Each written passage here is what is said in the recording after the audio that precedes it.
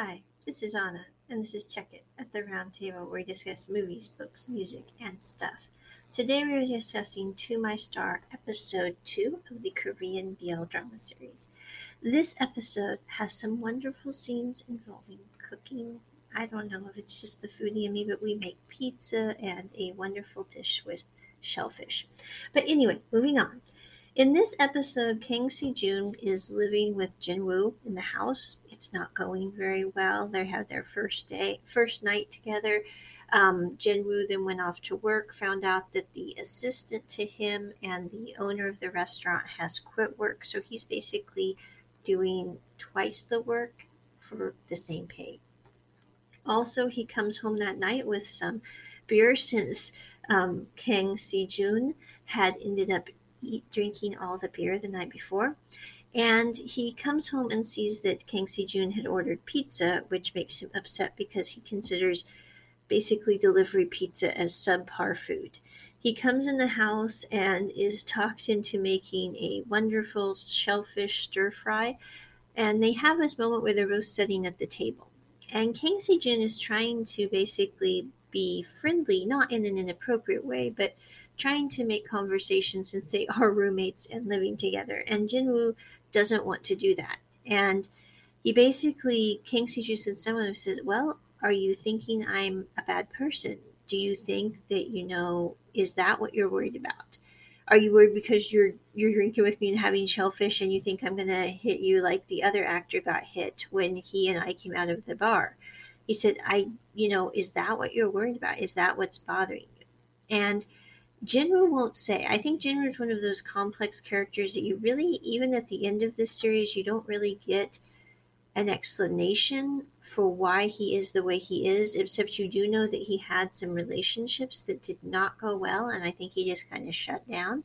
And he also is on his own. He does not seem to be connected with his family very well at all either. So he knows he really only has himself to depend on, and because of that, I don't think he's willing to risk being too friendly with other people simply because he doesn't have the trust factor.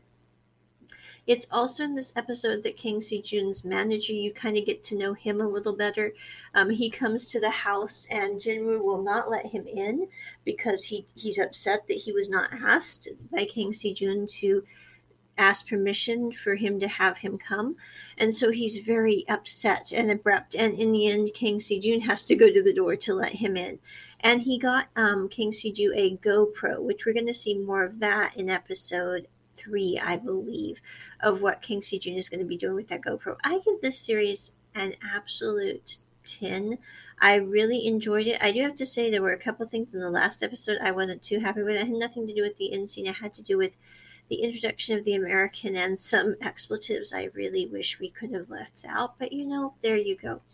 But I think this series is building up to be one of the best Korean BLs I have ever seen. I still am kind of torn between whether I like this one or Color Rush for different reasons. I think in many ways, I think Color Rush is about kids that are in high school trying to figure out their emotions, and this one's about people in their probably, I'm guessing, I would say early to mid 30s, trying to figure out their emotions as well. And it's kind of interesting to see that juxtaposition in age between Color Rush and To My Star. Totally different plot lines, but still dealing with the same emotional issues, trying to figure out how to relate to one another in complicated situations.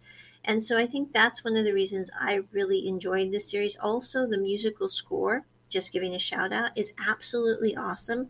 I mean, it truly is fantastic. I'm hoping I can find the guitar chords or tabs to it here soon. You can watch this on Viki Vuitton free of charge, or you can pay for a subscription so you don't have to watch ads, which I would highly recommend if you can because it makes it a lot easier.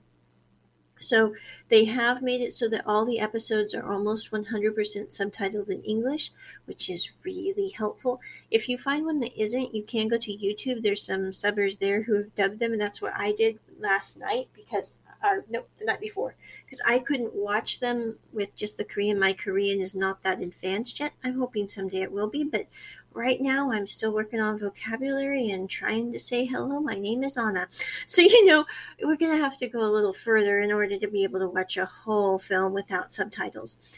But this episode was great. As the story progresses, it gets even better. I highly hope you guys can see it. It is absolutely awesome. Check it at the round table.